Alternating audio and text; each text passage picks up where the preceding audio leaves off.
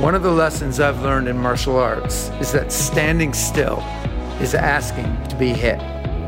If you stand still in business, your competition is going to catch up. I start each morning practicing martial arts because it brings me balance and focus. And I want to know how others stay motivated as well. So join me for conversations on business, innovation, and entrepreneurship. I'm Dan Schulman. Welcome to Never Stand Still. Hi, everybody. I'm Dan Schulman, President and CEO of PayPal, and welcome to another episode of Never Stand Still. Today, I'm very fortunate to have a good friend, Shelley Archambault, on with me today. Shelley and I are fellow board members at Verizon.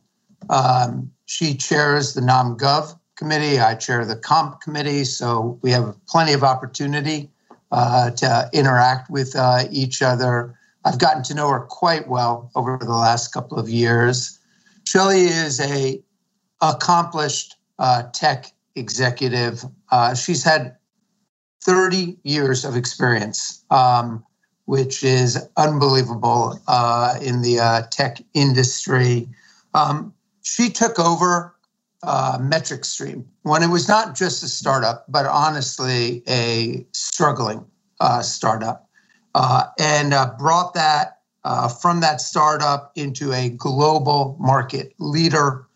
She is on 4 different boards, not just the Verizon board, but the Nordstrom board, the board of Roper Technologies and Okta. And she's also a strategic advisor to a number of different companies, the Royal Bank of Canada, Capital Markets Group. She consults with Forbes Ignite. And last but certainly not least, she is now an author as well. She has written a book called Unapologetically Ambitious. And it is a book that I think everyone who will watch us today, Shelley, will be inspired by. It's a very upfront, very personal book about fighting battles, how to fight them, how to really take charge of your own life. And I've read it and was inspired by it. We bought a whole bunch of copies for PayPal employees. Thank you. Yeah, you're welcome, because I think the messages in there are universal and inspiring. So, Shelley, I just want to thank you for joining me today, and it's such a pleasure to see you. Oh, you too, Dan. I've been looking forward to it. Yeah, thanks. So why don't we jump in, and maybe we start off in a place where I ask most of our guests just to give a little bit of your journey to becoming really from one of tech's really first Black female CEOs in the Valley. This was not an easy career path for you. You battled bullying, which you would call imposter syndrome. You had a bunch of other challenges in building your career. So maybe you can talk a little bit about that, and how did you get to where you are today? Thank you. And you're right. It's the odds were not in my favor, Dan. I grew up elementary school in the 60s, which were very racially charged. Civil rights, for as many people that wanted civil rights, you had just as many that did not. And my family, I was in the first grade, and we moved to this area that was very homogeneous for the first time. I was the only Black girl in my class, in my grade, I think in the school. So it was hard. And yes, the bullying, the abuse, verbal, physical, all that stuff happened. So it was clear to me from an early age that nobody really expected much from me except for my parents, and that the odds weren't in my favor to get anything, that I wanted. So if I wanted something, I couldn't just do what everybody else did, because that would mean I'd end up with what everybody else got. So it forced me to become very intentional about setting goals and trying to figure out, okay, if I want this, how do I go get it? And it really came down to some very simple questions I would ask myself, Dan, that I've used throughout my entire career, which is, okay, what's the goal? Well, if I want to achieve that goal, what has to be true? And then how do I make it true? That's really what I've done. And I was really lucky. Like many people, teachers definitely played a role in helping me get through a lot of what I got through. But I had a guidance counselor that to this day I credit with my career, because she's the one that actually helped me set my goal to become a CEO. And she did it because I don't even think she realized what she was doing, but she basically explained to me that business was just like clubs and organizations that you're in when you're in school. And I loved clubs and organizations, French Club, American Field Service, Girl Scouts, you name it. And I loved leading them. And she said, well, that's kind of like business, pull people together to a common objective. And I said, great, I'm going to go run a business. And when I looked up, the people who did that role were called CEOs. So at 16, I said, I'm going to go be a CEO. That's an amazing story. It's also amazing how one person in a somewhat random conversation can make such an impact on the future direction of your life. And I think, your book, which we talked about a little bit at the introduction, dives into your career. It dives into sort of all the institutional biases that you face along the way. And it also, in a very personal way, talks about the impacts on your home life and your personal life as well. And, the title of the book is very telling as well. Maybe you can talk about what message are you trying to leave with your readers, and maybe a little bit about some of the lessons along the way. Definitely. So it's interesting, Dan, because I had the whole book written and I didn't have the title yet. I knew I wanted the word ambition in it, because so many times, other than early on, when you're young, ambitious is actually a good thing. Ambitious little girl, ambitious, that was all fine. But something happened when I got into business where suddenly ambitious took on this negative tone. And so I'm like, that's ridiculous. So I wanted ambition squarely in the title. The unapologetic piece, that really came through as a result of conversation with friends, just talking about how much women apologize. And I made the statement, I said, I swear women are raised from birth to apologize. Because yes, we apologize 5% of the time, probably when we've done something wrong, right? Like everybody does in the population. But the other 95% is basically to make everyone else feel better. We do it to show empathy, to show we care, to smooth feathers, to lighten tension. We use it kind of like salt, it just makes everything a little better. And we have to figure out how to stop doing that, because people assume that we are sorry when we say it over and over again, and we look weak, right? And we look all the things. I said, you know what? That's it. That's it.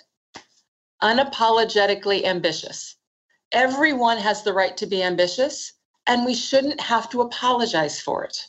So that is where the genesis of the title came from. And if I look through my whole career, ambition played a huge role in my overall success. But so did so many things. So many people helped me along the way. And part of writing this book was frankly trying to be helpful to others, because people look, they hear these 30-minute conversations or hour conversations, and it looks so easy. Oh, how did you get there? Oh, step 1, step 2, step 3, bing, right? Hey, it happens. I know it was that easy for you, right, Dan? I mean, oh yeah. Oh, this stuff is hard. Everything preordained. Exactly. And I want people to know, no, this stuff is hard. It's hard. And just because it's hard for you, don't think, well, gosh, it's too hard. Since it's hard for me, it must not be for me, right? No, it's hard for everybody. And the key is to stay in the game. The key is to push forward. And I wanted to share, here are some strategies and tactics. Here are ways to get through and around and over and under those obstacles that we all face. I know, by the way, you're right. I talk about personal, but I also talk about professional, because I don't know how to do one without the other. I'm one person. I'm not one of these people where I kind of put on a home hat and then I put on a community hat and I put on a work hat and I'm different people. No, I'm the same person. And it was important to me to show how you have to make hard trade-offs. You've got to make key decisions. You've got to think through, what are you trying to achieve collectively with those in your life that are important to you, like your life partners and your family. I mean, all of that plays a role in how you approach things, and it does for everybody. So I wanted to share that in a way that I hoped is accessible. Yeah, I love that. The first person I heard that from, this idea of you're just a whole person, work-life balance is a lot of people like to neatly try and separate those, but it doesn't happen, was Richard Branson, who basically told me, I love to work and I love to live, and they need to be fully integrated together. And he really made a big impression on me. And your book furthers that need for us to have our whole selves in both our work and our personal lives. And in fact, your home life and your work life were really intertwined, because you and your husband thought a lot about that. In this book, in many ways, was really such a beautiful tribute to him, because, when he passed away, this past year, it was so sad for all of us. You and I talked about it, and your partnership with him, and you're willing to be open and say, hey, I have this career right now, and, who's going to stay at home and help raise our kids? And for him to say, I'm going to go do that, is something that really says something about relationships and says something about partnerships. And maybe you can talk a little bit about all of that. Absolutely. Because honestly, people talk about what were some of your keys to success. And oh my gosh, my husband. Absolutely was. I think it's one of the most important decisions, we make.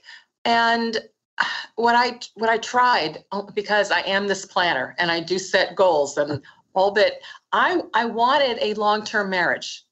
I mean, that was one of my goals, a long-term marriage. And therefore I wanted a life partner. And I honestly, Dan, I didn't know how to do that unless we had a common vision for what we were trying to do.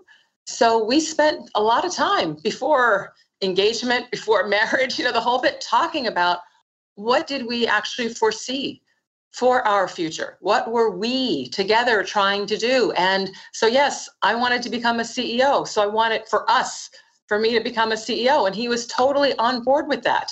And we talked, as you said, about kids. Again, before I was engaged, I talked to him about wanting somebody that would actually be willing to be home. Because I knew, you look around, people who are CEOs, a lot of companies move around a lot. There's lots of trade-offs. Somebody has to have flexibility.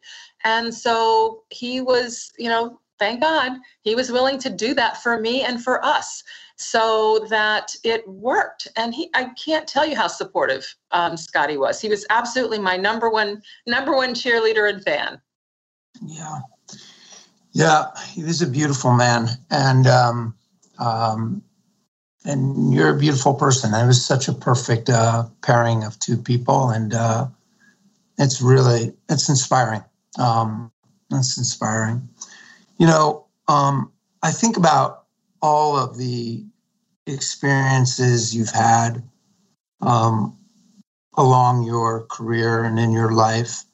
And it's interesting how you can start to help now teach and others as a result of those experiences. And, we live in a time right now that is really charged. It's not just the pandemic and the economic crisis. There's a real social awakening.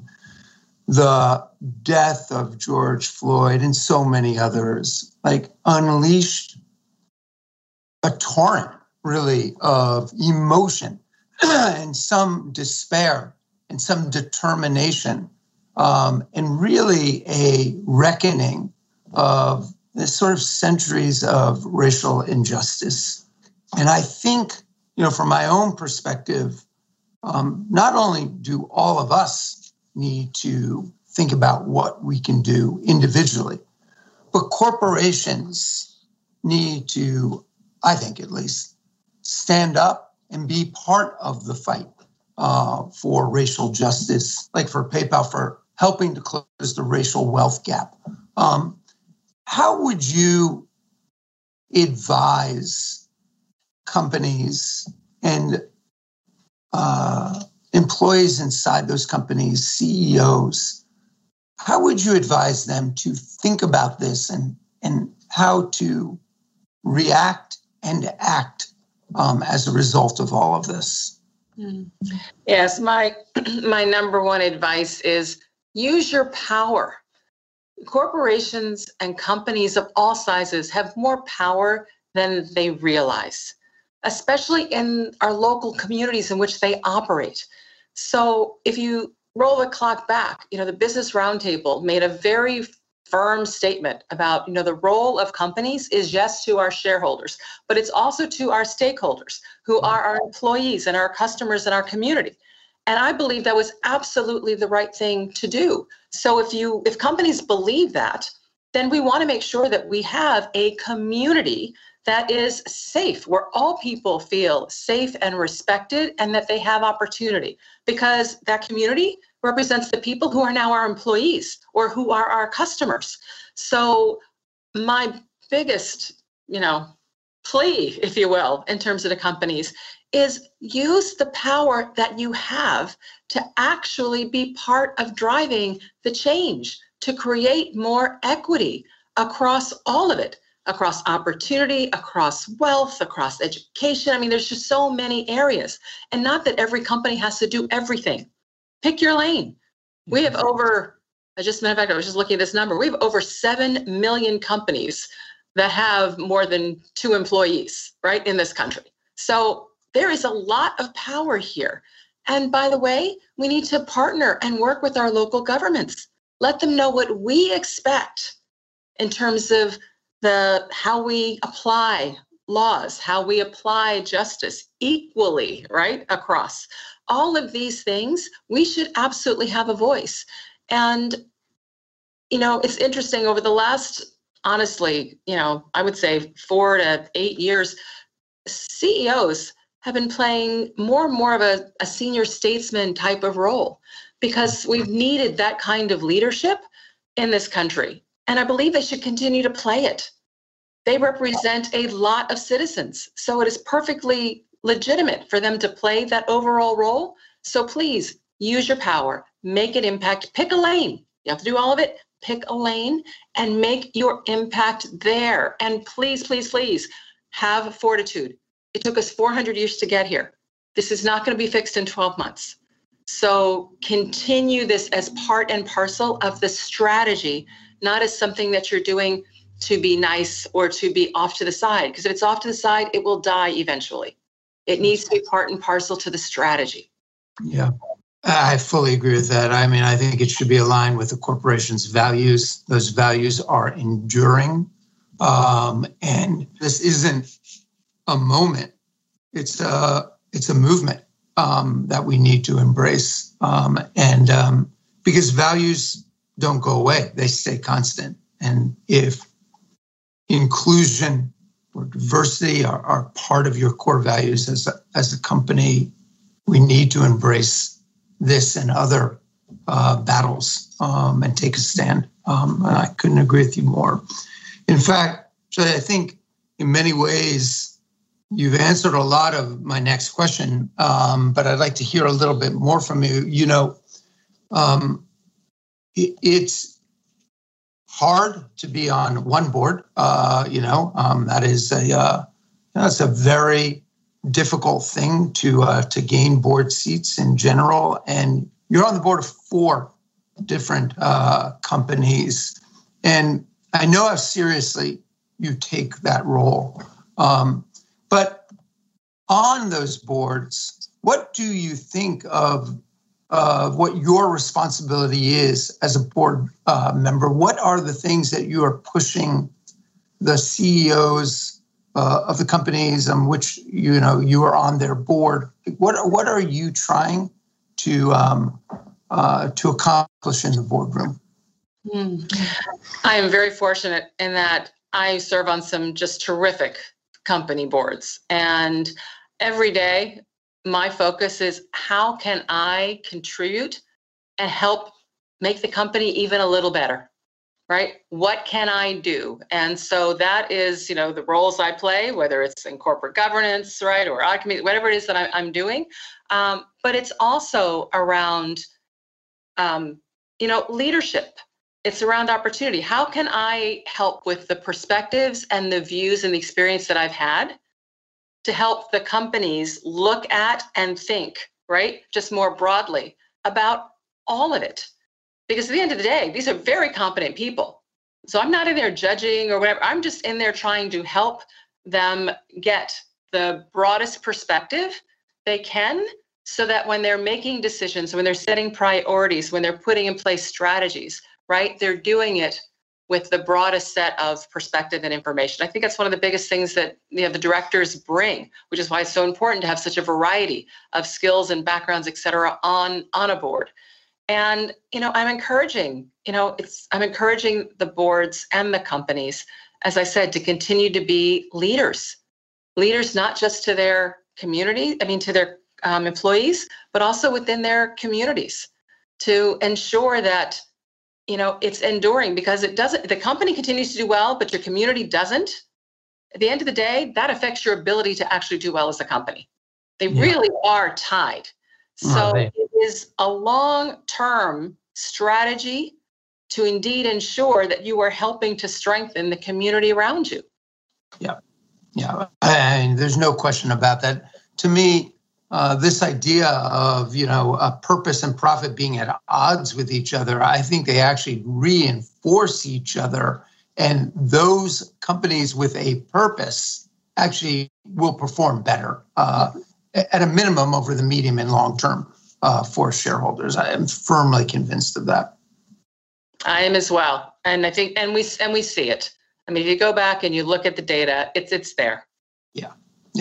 What's interesting for me, having been on a number of boards as well, is I learn as much as I give on boards. There's so many interesting things to observe in different companies, points of view that you pick up from your peers that also are seeing multiple points of view, that I think it makes me a better leader at PayPal, being on boards as well. I fully agree. It's one of the reasons why I first started in terms of serving on boards when I was a CEO, because it does make you better. Having that broader perspective, getting a chance, it's the learning opportunity to learn from others and in different situations that you can bring back to your situation. I think it's a good thing, frankly, for all CEOs. And frankly, I also believe for a lot of direct reports to CEOs, it's a good development experience so that everybody wins. The company you serve on the board wins and you win. Yeah, I fully agree. So Shelley, let me end our time together with a question that I end a lot of my interviews with, which is the title of Never Stand Still, comes from martial arts, which is, if you stand still, you get hit. And all of us, unfortunately, do get hit in our lives. It's part of living. It's part of being a professional as well. You've had no shortage of people that have knocked you down or experiences that you've had. I don't know if there's any one in particular that sticks out in your mind, but I think the interesting thing for people who are watching the show is, how do you deal with these very difficult situations and get back up on your feet with the same amount of energy and zeal and passion that you have?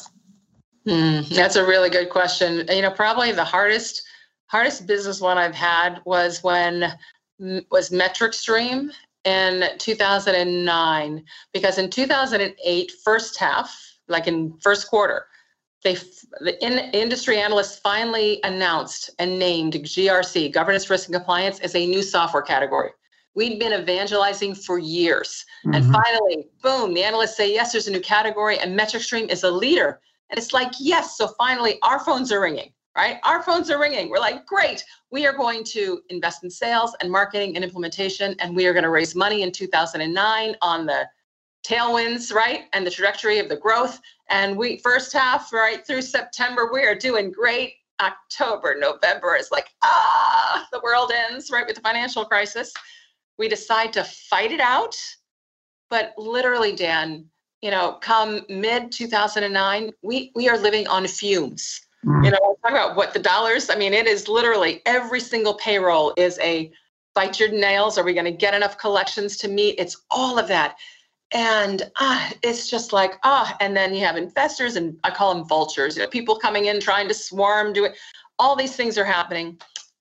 And it was probably the hardest time in my professional career, because there are times literally when you go to bed and you're just like, you know what? I just want to crawl in and I don't want to get out again, right? We just, oh my God. But every morning, you get up, you get out. And why is that?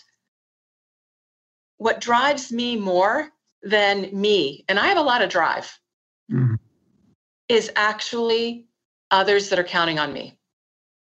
And I had a whole team of people that opted in. They are fighting they know where we are and what we did when we decided to fight versus fold, kind of in the first quarter, right? We're all in, we're all fighting. They have families, they have kids, everyone is counting on us working through this. And I have got to show up, but not just show up. I've got to show up with confidence, and I've got to show up inspiring, and I've got to show up. So you know what? Get yourself together, Shelley, because it's game time. And every morning was literally get yourself together because it's game time. And it's one of those things where and then you show up and you just do it. And then that night you fall in bed, you're like, oh, so I got to do it tomorrow. Exactly. But we made it.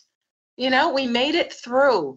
And it's funny because people ask me at times, Shelley, what would you do differently, et cetera? Would you take that job at MetricStream? Would you go through the whole? And my honest answer is, I wouldn't change a thing. And I wouldn't change a thing because overall, I am happy with how things have turned out. And I believe that if I changed one thing, even one little thing, it would put me on a completely different path and trajectory. Could be better, could be worse, but I know the one that I have. And I know where I've ended up. And even with all the good stuff, bad stuff, tragedies, opportunities, everything else, I'm happy with where I am in life. And I'm happy with the contribution that I'm making in life. And so I would not change a thing. Yeah. I think that's such a great point. Because I was just thinking back. I also ran a startup, Virgin Mobile, where we actually missed payroll one time. And I had to bring, as a small company at the time, like about 70 of us together and say, we missed payroll because we don't have money. And I fully acknowledge that many of you may want to leave.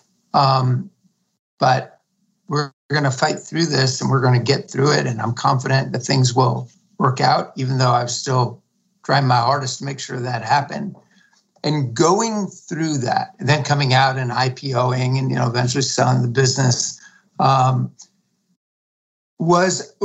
still close to all of those people because we went through a fight together that none of us will ever forget. And it was a really formative experience that molded us in many ways, that if we hadn't had that, we'd be different people today.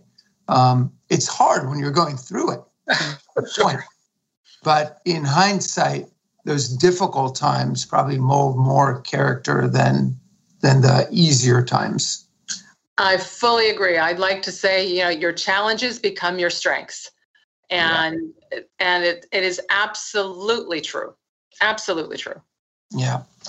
Well, Shelley, I want to thank you for your time. I encourage everybody to go out, buy Unapologetically Ambitious. It's a great book. I think it's an inspiring book. And there are tons of lessons to learn from it. So, Shelley, again, thank you so much, and look forward to seeing you soon. Great. Thank you very much, Dan. I've absolutely enjoyed it. Yeah, thank you.